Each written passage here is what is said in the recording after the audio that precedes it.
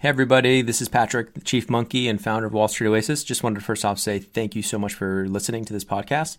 Second, want to make sure for any of you in the market for financial modeling training, remind you that Wall Street Oasis does have some incredible financial modeling training courses, including Excel modeling, financial statement through, linking up the three statements, DCF, valuation, M&A, LBO, even more niche courses like 13-week cash flow, venture capital course, real estate modeling, you name it. Go ahead and check them out at wallstreetoasis.com/courses.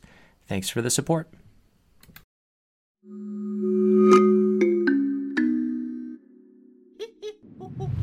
Hello and welcome. I'm Patrick Curtis, your host and Chief Monkey, and this is the Wall Street Oasis podcast. Join me as I talk to some of the community's most successful and inspirational members to gain valuable insight into different career paths and life in general. Let's get to it. In this episode, Elliot shares his winding path from majoring in mechanical engineering to breaking into management consulting at Accenture. Learn why he decided to go to Harvard Business School to break into private equity, but made one important pivot before enrolling. Listen to how he hustled during school to make his dream a reality, and why he ended up pivoting after a year to work in sales and strategy at Workday. There's some very important lessons in this episode about independent sponsors as a model to get into private equity or get that private equity experience, so pay attention and learn why he eventually ended up setting his own M&A advisory diligence business. Enjoy.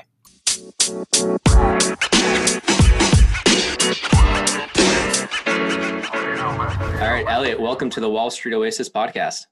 Thank you. I'm glad to be here. I'm excited. So it'd be awesome if you could just give the listeners a short summary of your bio. Sure, absolutely. So I started my career in management consulting at Accenture. I then left and worked for a search fund here in Atlanta. I then went to business school at Harvard, got into the private equity world, worked at two different private equity firms, then started two of my own independent sponsor private equity firms after that. And now I run an M&A advisory firm focused on helping independent sponsors and acquisition entrepreneurs execute buyout transactions. This is going to be a fun one. I love your background because it's different from what we typically see. It's a little more entrepreneurial. So I love it. So let's start all the way back actually at college. So you were at Morehouse, right? Morehouse and Georgia Tech. They have a dual degree engineering program. So tell me a little bit about that. Like, mechanical engineering doesn't scream finance or consulting. No. So tell me, what was the thought process around doing engineering and, why you ended up in consulting after that? Sure. So sometimes they say you got it honestly. So both my parents were financial consultants and accountants and CPAs. And so engineering was a great sort of undergrad major to have. But I think very soon when I got to tech and got into my major classes, I realized I was best at the intersection of having conversations with people and the quantitative analysis. And so if I didn't play my best hand, I knew I'd be in trouble. So that sort of encouraged me. Doesn't mechanical engineering just mess up your GPA though? Or you did really well, so I guess not. Yes. So or your social life isn't like mech-y, like one of the hardest majors out there. I wear my Georgia Tech hoodie like I was going to war in it. I mean, it really does have that kind of disposition. But I would say ME was difficult. And so part of my process through everything that I've done, you'll sort of hear this again and again, is learning how to craft your story in the language that you want to tell it. Got it. Okay. So you did this dual kind of program with Morehouse and Georgia Tech, graduated in Mech-y. Tell me about like did you do internships like your junior year, like typically like a consulting internship, and tell me how you kind of stumbled upon management consulting. It sounds like your parents were in it, so they kind of maybe pushed you in that direction. To some degree, they weren't in management consulting, more just regular consulting. My parents were kind of old school, Chicago and Detroit. I did 5 different internships. So I was in school for 5.5 years between the 2 undergrad degrees, I have 2 bachelor's degrees. And so I interned with Procter & Gamble, Johnson Controls, CH2M Hill Engineering Company, Accenture, where I ended up starting my career, General Motors, and a plant that's here that's no longer in operation. And so I had a really good opportunity to sort of try my hand at different things. I think your listeners will probably be interested because I've used your site many times. Part of my cheat code was just to get those 2 to 3 month opportunities to see if I liked something. So I had 5 of those before I ever graduated from college. Yeah, that's super useful. You're also a little older when you graduate. So It's like you're a little more mature. You kind of know what you want. So, but then I guess by junior year or by your fourth year summer, did you kind of know, or had you found that thing? Like, what was your thought process in terms of was Accenture like that summer before you graduated? Accenture was 2 years before I graduated. I got lucky in that I worked at Accenture on the technology consulting side. I remember telling my recruiter I would not be interested in consulting on the technology side, but if they had an opportunity in strategy, I'd be interested. They did not recruit from Morehouse or Georgia Tech for strategy. They had like 5 schools they recruited from. However, they did allow interns from previous years to interview for their strategy practice. And so that's how I got hooked up. And then I ended up having my full-time job offer a year and a half before I graduated. So I did an internship after I actually already had my full-time offer with Accenture. Got it. Okay. So you already had, so you were kind of set and you were able to actually maybe enjoy yourself at the end of your college years, I hope. Yes. I even called Accenture and asked them, hey, so I'm in school now. Is there a certain GPA I have to keep my job offering? Because I actually have an ability to change it now. At the end of the day, I can't. So please don't surprise me. That's funny. That's what they're like. They're like, just don't completely bomb. Is that what they basically told you? Essentially, they couldn't tell you anything specific, but they kind of gave me don't completely bomb. Yeah. Okay. That's fair enough. So you're starting at Accenture. Tell me how that transition was coming out of school. And well, just before we even jump there, a little bit about school life. So you said it was a dual degree, 5 years. What did you do first? Was it like you were going back and forth, or like what was the last one? So it was Morehouse and then Georgia Tech. So the program is amazing. Think about a liberal arts college, HBCU, Morehouse College, the school that Martin Luther King went to, and then Georgia Tech, the top 5, and ME and top 3 mechanical engineering program. Yeah, amazing. So I started at Morehouse and I finished a full degree in 3 years, and then transitioned to Georgia Tech, and I was sort of halfway through my engineering curriculum, and then finished an engineering degree.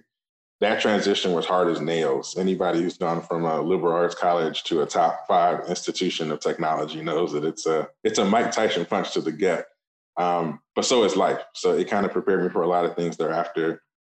Transition was tough. I actually pledged a fraternity at Georgia Tech, and I think that kind of helped balance me, honestly. And at a certain point, to be fair, it was get out of school with your degree and a decent GPA and sort of leverage it to go do what you want to do after. So I wasn't A+ Georgia Tech guy. I was getting out with the job Georgia Tech guy. And that's fair. I think a lot of people are happy to have a job if they, especially in this market, right? Coming out of school. So, okay. So you were graduating what year?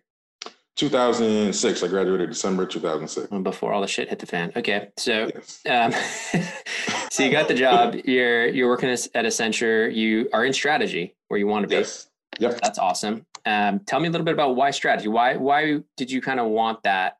Was it just like the more prestigious role? Was it because it had a better trajectory long term? And how did you even know that? So I probably should have mentioned, so one of the things that I did while I was in undergrad is I attended the Harvard Summer Ventures and Management program at Harvard Business School. And so I had like a 1-week view of business school at Harvard.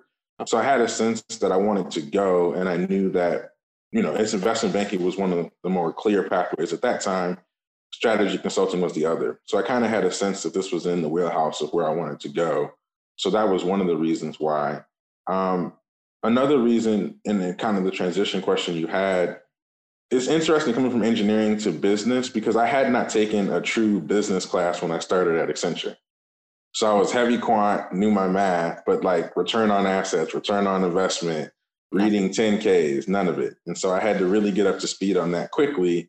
And for my fellow sort of technical folks that get into business careers and feel a little out of water, I remember asking some of my higher ups sort of help me understand, like balance sheet stuff. So when we were in 2008 and all the shit hit the fan, and now we have to do cash flow management for people and not profit improvement. And now you have to do balance sheet math and not income statement. I remember asking people sort of, how do you calculate cash flow off of this balance sheet, blah, blah, blah. And they said, oh, the math's too complicated. You're learning in business school. And I was like, who's lying to me? I'm a mathematician. If you can't understand and explain something to me that's mathematical, somebody's lying. So that was a great sort of additional push to go to business school. Got it. Okay. So is that kind of when did you go right after Accenture? I'm looking at your LinkedIn right now, trying to get the sheet. Yep. So you went from 07 to 09 at Accenture, and then that's when you went into HBS? That's it. Yep. Okay. And so tell me a little bit about your time there. What was it like? Was it eye-opening? Was it great? Did you love it? And what was the deal coming out? Loved it. I also, particularly for this audience, I knew probably beginning of 2009 that I wanted to get into private equity. Mm-hmm. And so I got the advice that I should quit my job early and try to get an internship in the industry. So it's not on my LinkedIn, but I actually quit Accenture early in June and did an internship with the search fund launched by an HBS guy here in Atlanta. Before you went to HBS? Exactly, which was sort of my hunting license. You get the pre-MBA private equity experience. So talk for the listeners that don't really understand what a search fund is. Explain to them kind of just real quick. It's a single entity private equity instrument. So private equity firms like Blackstone are buying companies all the time.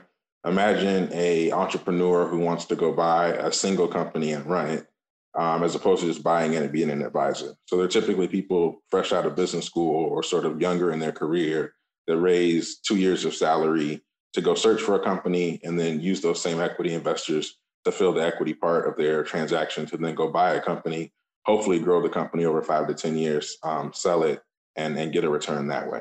Yeah. And so typically people can think of a search fund, just adding to that, is almost like a mini private equity fund that's an independent to one person. So the GP, the general partner kind of running it, is just this young kid that's sharp and smart and wants to go take a new business, buy it, and ideally triple it in size or quadruple it in size. That's it. And okay, so is that typical, like in terms of size, like for a search fund, it can typically be a company under like $1 million revenue all the way up to like 5 million revenue, depending on how big of investors you have behind you, right?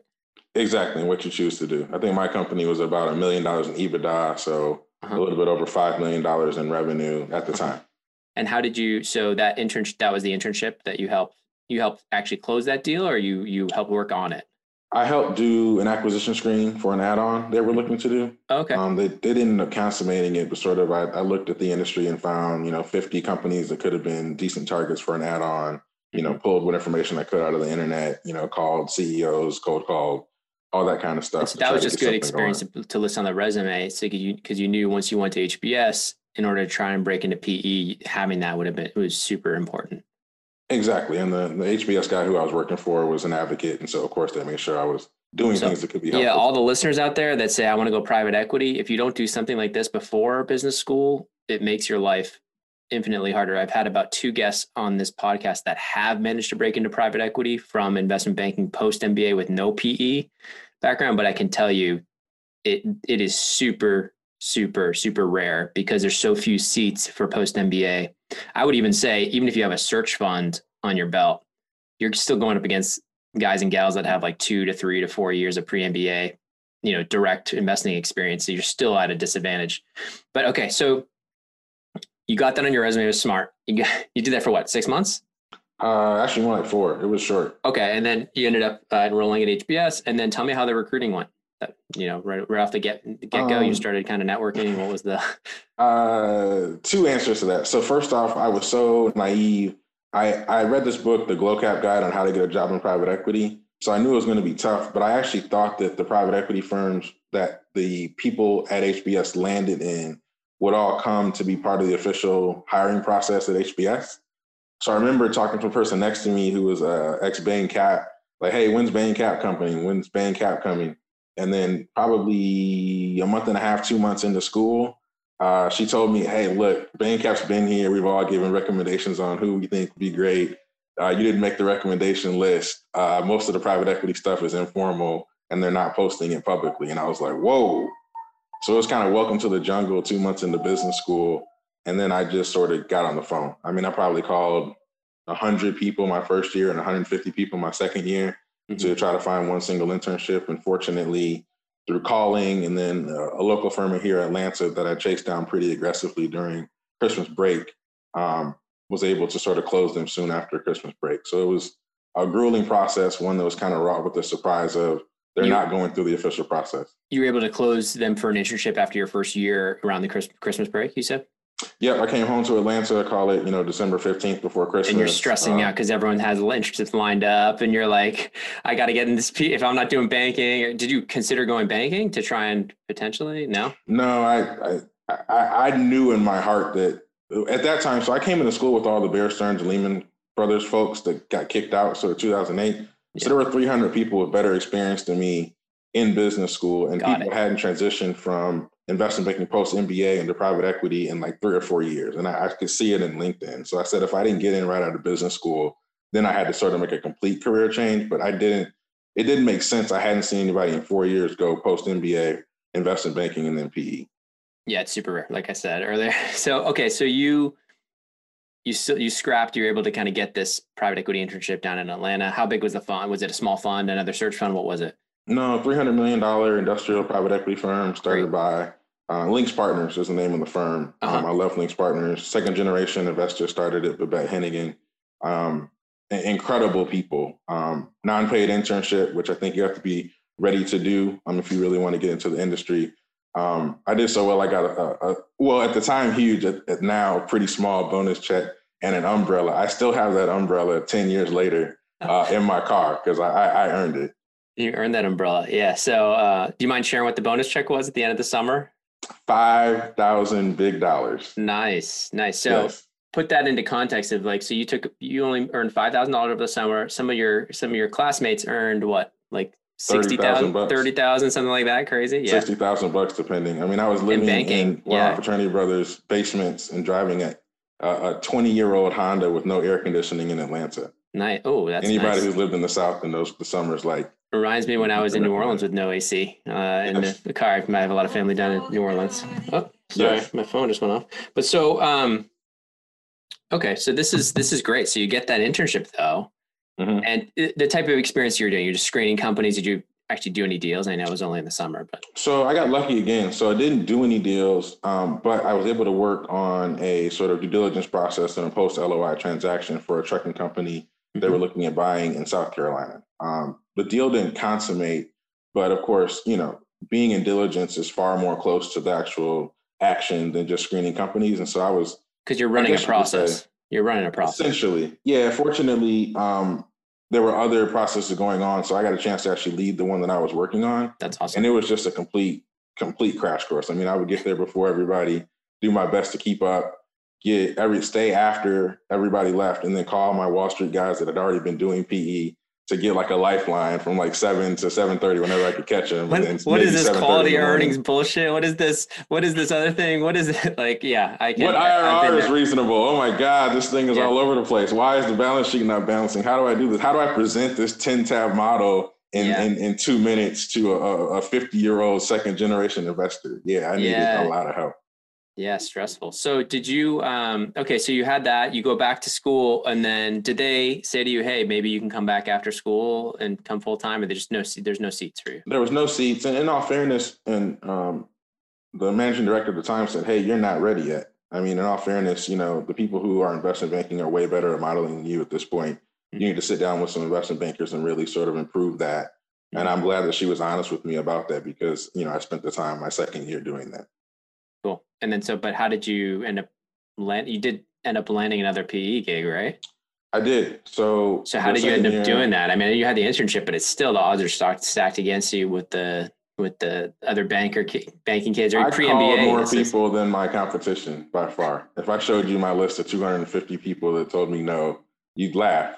But I was on the phone. I didn't do any of the McKinsey, any of the Goldman recruiting. Okay. I was Alumni Network on the phone. Can I work for you? No. Who can I work for? Can I work for you? No. Who should I talk to? Can I work for you? How could I work for you? What kind of, have you ever seen anybody hire someone who hadn't been pre-MBA? How does anybody get into this? And finally, what happened is through those calls, an advocate, another Morehouse alum who was working at Windjammer Partners at the time, sent me a requisition for a job that was sent to the Harvard alumni, Harvard Business School Alumni Network, for a full-time position at the Watermill Group in Boston. And it was sort of January of my second year. And I called him and said, hey, look, don't you want the best candidate, not the best one available now?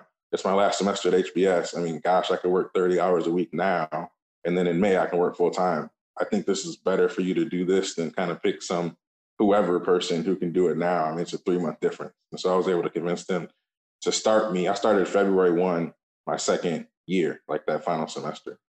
So you start working 30 hours a week, everyone else is partying, having their full-time gigs lined up, and you're hustling is what I was doing. I mean, there's no way to say no to something like that. You know, I was hoping for one opportunity. I got one. Yes. Okay. I could have signed it as soon as they sent it. Yes. So you convinced them to let you kind of do a project, but it's still just a project. It wasn't a full-time offer, right? No, I signed a full-time job offer in February, my final year. Yeah. Oh, okay. So you were partying a little bit. No, but you had to actually start working with them. Well, yeah. I mean, it was interesting. I bare minimally viable partying. I mean, I was learning private equity at a real full-time firm while finishing school. It was just a lot. Again, it was a lot. Yeah, you were learning a lot probably in those 6 months or whatever, those 5 months. So yeah, I see it here, January. So you were there for a year. For a year. So tell me a little bit why only a year? Like you'd worked so hard to get into private equity. Were you still kind of didn't feel like you were up to speed on the modeling, or did you feel like, hey, you were there at that point? What happened so that you would jump, work so hard through business school only to jump to, it looks like a strategy role? Yeah. So this is sort of the other piece of life, right? Sometimes absolute money grab is not the only thing that's important to you. Mm-hmm. So I grew up in Michigan. I had moved my mother and my brother down to Atlanta after undergrad, after some messy stuff personally I won't get into here. Mm-hmm. And so after business school, after going to the #1 business school in the world, I'm a 2.5-hour plane ride from the people I love. And it felt like I was, what they call hustling backwards. Like, to your point, you work as hard as you can, you do all this amazing stuff. And now am I looking at a 5-year career in Boston and I can only see my family like once every 2 months? And then my mom's asking me, hey, you moved me to Atlanta, you're going to move me to Boston? Yeah. So I made a decision at that point to come back to Atlanta and sort of figure out how to keep my career going. It wasn't easy. Atlanta is not a financial center. Meaning you wanted to be down close to family. You wanted to be in the Southeast. That's it. And you said, okay, it's got to be Atlanta. So you started looking at companies and opportunities down there. And that's when kind of the position at Workday came along. And how did you find that? Just through talking to alum and stuff like that? And it was just a natural fit? Yeah. And in fairness, some of the stuff that's not on my LinkedIn, and I'm giving this to the audience because I think your folks will appreciate this particularly. I came back to Atlanta. I did a quick stint at Home Depot. Didn't work. I was leaving Home Depot and was working with a mentor of mine. That was one of the 250 calls I had at HBS. Yeah. Showing them deals. So I was showing them deals and just, hey, what do you think of this? What do you think of that? I had my Holland Capital one-pager going to mezzanine lenders trying to figure it out. And then I was on the Harvard Business School Alumni Network and saw this Workday job. I didn't know what Workday was. Most people didn't at that time, to be honest. Yeah. And I had an interview with them and I asked, the final question was, can I work remotely? Like, yeah, the whole job is remote. I was like, whoa, yes, sign me up. Because I knew if I had a remote job, I could still do my deal stuff. So I actually bootstrapped the first 3 years of Ellsworth Partners, working a full-time job at Workday while I was spending 40 to 50 hours with my mentor / business partner on Ellsworth Partners. So I actually did those. That's amazing. So yeah, so you were like, it's a remote. So the Workday position, which you were there for 3 years, mm-hmm. that was a fully remote position, even though they're based in Atlanta. So they're based actually in Pleasanton, California. But you were based here. I was based in Atlanta. But at the time, I was on a 6-person team of sort of sales ops people doing business cases for their sales force. I covered everything from New York to Houston. So it was all about getting to where they were selling.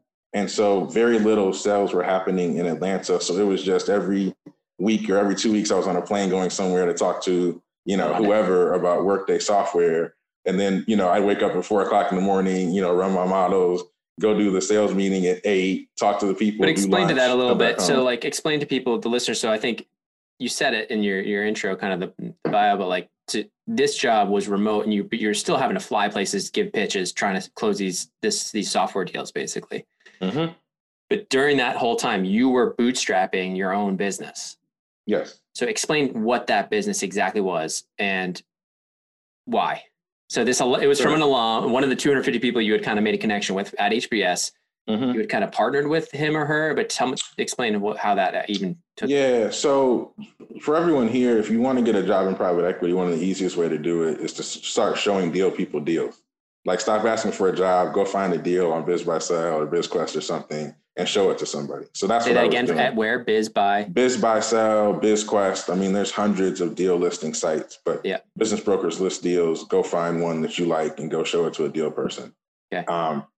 So what ended up happening is right around the time I started at Workday, the exercise for 3 or 4 months showing a mentor deals, he said, hey, I actually like this. We should work together and formalize this. So we started an independent sponsor company called Ellsworth Partners, where him and I looked at deals between $2 and $8 million in EBITDA, industrial stuff, kind of similar to what I did at Watermill, looking to do those deals as independent sponsors. So private equity groups without a dedicated fund, you raise capital while you're in diligence. So I did that while I was doing the Workday job. How do you even do that? Like independent sponsor, it's a big thing now. These independent sponsors, like it's very common now for people coming out of HBS, Wharton, wherever the top schools be like, I'm going to go buy my own business. Right. But like, don't you need to know the right people that have those big pockets? So that was the thing and why it was important for me to work with somebody who had already been doing it. So my business partner and mentor was a guy who had worked at a $1 billion firm for 8 years and then had been out for 15 years doing independent deals. So he had the relationships, he had the how to get stuff done, he had the tutelage, and I just needed the person. So he had basically the contacts that were ready to pony up whatever, $5 million, $10, $20 million, whatever you guys needed to get the deal done. Right. Got it. Okay. And so how I would assume the power dynamics of that, though, when you're making a deal with him, he's bringing a lot of value to the table. Yes. Whereas you're like, you're doing all of the work and the grind, but like, tell me a little bit about that, like negotiation. Cause he's like, let's formalize it. But then was he like, okay, yeah, you get 5% of the upside or like you get 2% of the upside? What was that like? So it was nice and then a bit messy too. So I think he was a great, well-intentioned guy. And so he said, the only partnership that I understand is 50-50. Otherwise, it's not really a partnership and it's a dictatorship to an extent, or sort of big partner, little partner. Yeah. And so our operating agreement was 50-50, although the negotiations weren't, right? So we did what he wanted to do, but in our operating agreement, we were 50-50. So what did that mean? It meant I was learning as an apprentice. We really did split the work about 50-50. Okay. So people think I was looking at deals and he was running models and raising capital. You know, it was really just 50-50 in everything. And so I think his purpose was both to get deals done and to teach me how to get deals done, which I think is sort of part of the apprenticeship model. And again, there was no salary, right? So he wasn't paying me. I was offering work for the opportunity to help him get deals done. And so that was sort of the arrangement that we had. But when you got did you get a deal done with him? Sure. We did 2 or 3 deals, add-ons into his portfolio. We got close on a couple of platform acquisitions and just didn't get a platform acquisition over the finish line. So what were those, like, how big were those acquisitions? They were like $500,000 to $1.2 million in EBITDA. Okay. Mainly in the tow truck industry. That's where one of the bigger portfolio companies was. And then when you guys would acquire those businesses, did you actually do a lot of operational stuff to help them and go in there and get your hands dirty? Or were you just, hey, tuck them into your portfolio and you have a team, or what was that like? We were very hands-on, particularly at the beginning. You know, when you buy a company that's under $1 million or at $1 million in EBITDA, you're typically not buying much in process, not buying much in systems, not buying much in terms of financial infrastructure. And so you end up having to sort of be the stuff that you need in the company until the company can afford the stuff itself, where you can integrate it with the mothership. Yep. So, you know, the role that we were playing was not just advisor, but actually, you know, I was interim CFO at some of those companies. You know, I was running some of the financial reporting for the lenders. You just kind of get in there and get done what you need to get done. Oh, okay. So you were partners with him for about 3 years. Is that accurate? Correct. Yeah. And then, so tell me how, like, when and what transitioned, or what was going on? Were you thinking, hey, I want to do this myself? Were you thinking, hey, I really needed a salary, this is not paying the bills? What was going on? So about 3 years into it, we hadn't got a platform acquisition done. And so platform mean like big enough, like a big enough, like, anchor. Yeah, and one that I could own the equity in the mothership, right? So the add-on acquisitions, because of him owning the company already, the part that I owned was so small because it was all the risk was beaten out. You know, we were getting debt to finish those acquisitions, not equity. And so the ownership that I had was very, very, very small. Yeah.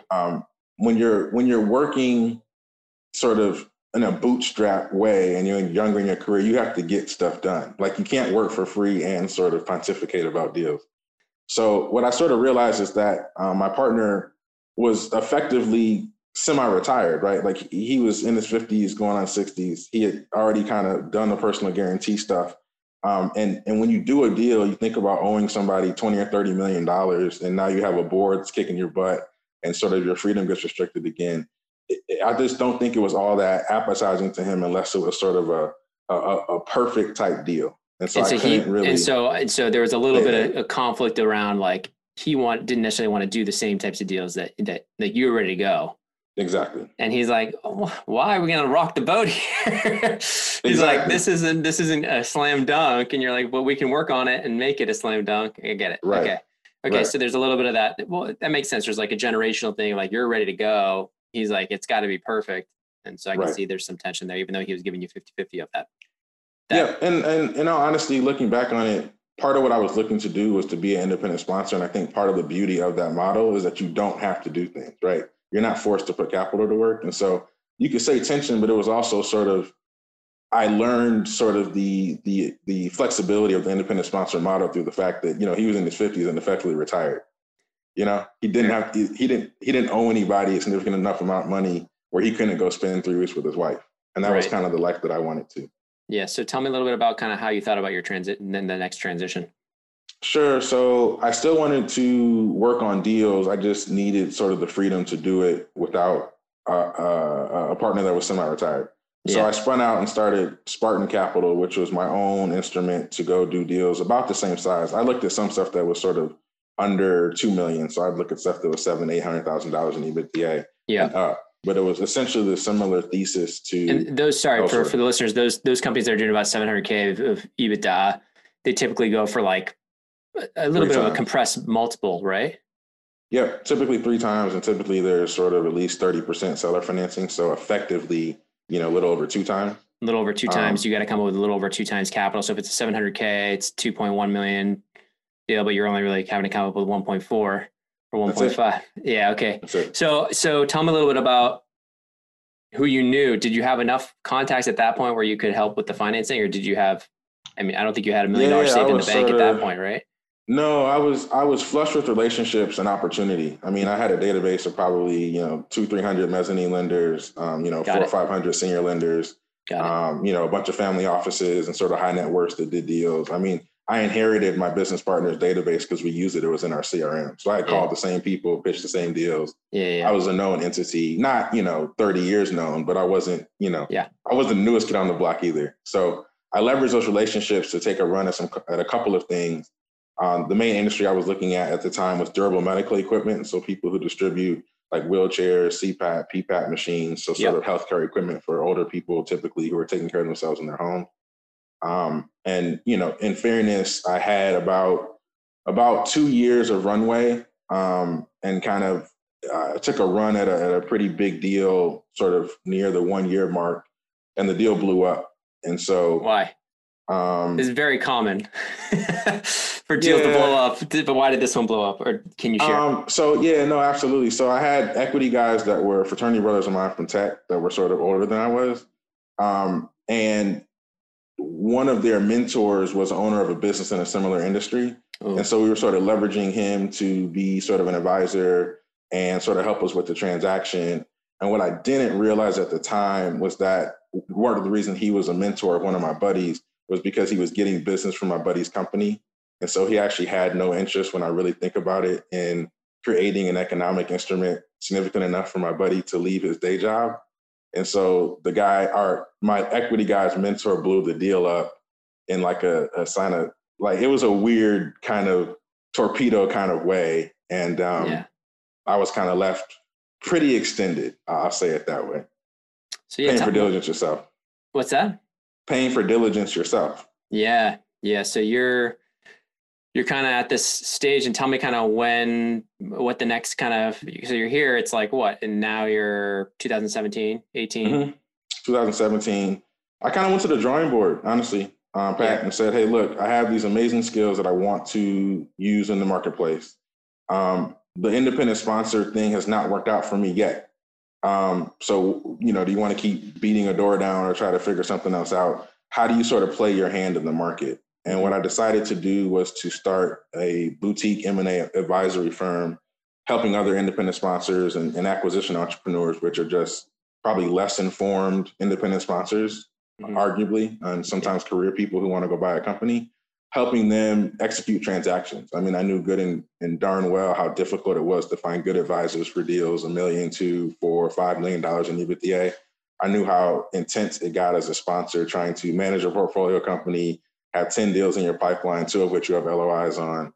And I also realized that most of the other people who were selling these services were selling them, I think, ineffectively. So like a buy-side person on a 7-person investment bank on the sell side that never felt trustworthy to me. And they also weren't using sort of digital means to market. So I saw an opportunity to sort of own M&A advisory and digital marketing. And so I went off to start Guardian Due Diligence, which is the company I own and run currently. And so you started that one? 2017. Okay, so it's been a good 3 years. Tell me how that, I mean, it's always hard starting a new business, but tell me about like the trajectory of getting clients and how that's been. I mean, you obviously you had a lot of contacts through all the lenders and all stuff. Are they feeding you deals as an advisor? Are they recommending you? How are you actually? And you said, hey, there's an opportunity around digital, like you mean like social media, LinkedIn. What are you doing to generate? You're getting on podcasts like this, but what else? Sure. No. So the first 2 years, it was all word of mouth from people who I knew. So it was independent sponsors or Harvard Business School friends who had companies that were looking to do add-ons. It was all sort of, 5-10 year relationships initially, right? And most times when you start a company, that's where you start. In your how do you even make, like, what's the fee structure look like for such small deals? Like, I know you're obviously not making the same as like a investment bank that's doing a $200 million deal or $300 million deal. But if it's like a $5 million business, or let's easy numbers, a $10 million acquisition. Sure. And you're the main M&A advisor for that. What would the fee? So it all depends on what you negotiate. Arguably, when you start a company, you sort of negotiate probably a little bit less than you would, 10 years in. Yeah. So on the low end, you sort of, at least the way I structured it was a retainer, just kind of cover my downside and my hours. Yep. And then a success fee that looked like a Lehman formula if the deal closed. Yeah. So it gave me sort of a steady coupon and then some upside opportunity for closed stuff. Because, during diligence, people aren't going to pay you for 80 hours a week, right? So you kind of have to give yourself some ability to get upside on that. And then what was interesting is that there's a lot more work to do on smaller deals because there's no like Harris Williams Investment Bank or Goldman Sachs or Bank of America showing you some 100-page book with 400 pages in a data room. It's like, 2 tax returns and a 1-page They're like, what data room? Here's like 10 documents. Go figure it out, right? Exactly. And so you price it almost like you're consulting, and then you have the deal kicker on the Lehman formula, and then you try to sort of. And what is that kicker? I mean, maybe you don't want to share your pricing here, but like a range. So like retainer would be like what, 10K a month, 5K a month, something like that, just to keep you somewhere in between there. And then, the Lehman formula on a 5K, deal can be, over $100,000. Yeah. On a success fee. Yeah. Very cool. And so you kind of, a lot of word of mouth first couple of years. And then how else are you marketing yourself? I think I love to hear the hustle. I love to hear entrepreneurial stuff because you talked about social media and it's obviously a huge opportunity. Are you putting out stuff on yourself? Are you doing YouTube? What are you doing? Yeah. So I started taking digital marketing classes a couple of years ago. Nice. 8 years. You're going to have to share some secrets. Go to work like anything else. I mean, the funny part is we all know how to do it for deals or investment banking or whatever, right? So we read volumes of stuff. Anything that you want to get good at, in my mind, you go read the people who are smart about it. What are they saying? What are they putting out? I think, in the next 10, 20, 30 years of this, there's going to be a lot more digital connections driving business than golf courses and expensive lunches. And so if you get good at sort of managing a digital marketing platform, which is your LinkedIn, which is your website and AdWords, which is your email marketing, which is all of these things. I had to go back to like marketing 101 from business school and tell me about this time. Tell me about the thought process. Let's talk a little bit entrepreneurial startups and all that stuff. I think it's fun. Sure. And I obviously know that world now after 14 years of running this. Yes, you do. It's funny because people think the reach is really big. Wall Street Oasis, the business is really small. So, you know, as much as we've done a great job in terms of building community and stuff, where we're still working our ways up to grow the business. But in terms of, I'd love to hear your thought process in terms of what you thought of building your personal brand versus building the due diligence brand, the Guardian, right? Due diligence, yeah. Guardian due diligence. So I knew it was very hard to sell businesses with your last name in them. Yeah. And so I learned that with my first Holland Capital thing several years ago. That so the thought process is, if I grow this to a big enough advisory fund, I could potentially sell it down the road. I can sell it. I can bring on partners. I can collaborate. I can sort of be a face that doesn't do any work. I have optionality. Yeah. If it's Holland, you know, diligence services or Holland and partners, then people want to see Elliot every single time. Yeah. And that business doesn't scale. Yeah. So that was my first thought, is don't put your name in it. The second thought is, what is the hardest part of executing deals, right? And it's diligence. It's which deal should you do, which deal should you leave, and how much time should you spend on any particular deal. That's the crux. The great investors beat down diligence better than the mediocre ones. And the ones that are just starting don't even know that that's the thing. And so my thought was, look, start with due diligence, because people are going to be troubled with it. It's hard. It's complex enough to sort of bite it off and solve it for people. And then over time, you'll become sort of a more comprehensive investment bank of sorts on the buy side, as people sort of need you for more things. So that was my thought process when I started. Very cool. So a lot of little twists and turns there throughout your career. Tell me a little bit about just like your life. Are you like still grinding 80-hour week? Like, what are you doing now that's your own thing? I mean, it's your own thing, so it probably doesn't hurt, but as much as it did before. But tell me a little bit about like just how you've balanced all this stuff, because there's been a lot of kind of twists and turns. You've worked for other people, you've worked for the larger software startups, you kind of run the game and the consulting firm. So tell me a little bit about like how that's progressed. Sure. So, you know, for the first 8 years out of business school, it was absolutely a grind. You know, I was working as hard as anybody on Wall Street, you know, maybe piecing together 2 or 3 things at a time, but sort of definitely putting in hours. And part of this was to enable myself to put in hours if I wanted to, but not have to. And so right now I can do as many deals as I want to, but I don't have to do every deal that comes. I don't have to work with every customer that comes. You know, there's a lot of jerks in finance, as we all know. I don't have to work for them or with them. That's good. It's a high enough service business, you know, with a high enough margin that there's enough juice for the sort of the squeeze. And then there's strategic, you know, client relationships that sort of matter. And so I'm able to manage a way more healthy sort of work environment now, and get to know a lot of great investors and sort of industry participants as well. Very cool. It sounds like a fun ride, and I'll be watching to see how it grows. But is anything else you want to share with the listeners in terms of where they can find you, or any sort of final words of wisdom, you know, that you've learned kind of coming through your path? I'll leave one word of wisdom, and then I'll share where you can find me. I think when I got to business school, it was sort of the quintessential time in my career where I had to either put up or shut up. You know, I'm in line behind 300 people that had already been on Wall Street in a private equity or investment banking capacity. And the fancy Harvard thing wasn't going to put me to the top of the line. And I think for a lot of people who find themselves just not on the A path, right? Because you can't sort of, if you're at, you know, Pitt and you want to get into private equity, you can't sort of all of a sudden go to Yale, right? The way you beat this thing is you work harder than the other people doing the stuff they don't want to do. People don't like getting on the phone. They don't like cold calling. They don't like emailing. They don't like managing a CRM full of people. They don't like hearing no. They don't like going and finding deals and then giving them to people essentially for free to get a job. If you can do those things, you can win. And people will tell you that's a waste of time and you don't need to do that. You can just apply. Good luck. But I'll tell you, the people that get my attention right away are the people who are already hustling, showing me value when they start. So I think that's sort of my words of wisdom I would embark upon anyone listening. In terms of how to find me, guardianduediligence.com, DUE, of course. And then LinkedIn, Elliot Holland, pretty easy to find there. I'm very responsive in both places. And so it's 2 L's and 2 T's. 2 L's, 2 T's. And then actually you can also find me on elliot-holland.com. So ELLIOTT Holland, HOLLAND.com. And my emails and phone numbers are there. And I'd love to speak with you. Awesome. Well, Elliot, thanks so much for taking the time and sharing your wisdom. Patrick, thanks for having me. It's a pleasure being here. And thanks to you, my listeners at Wall Street Oasis.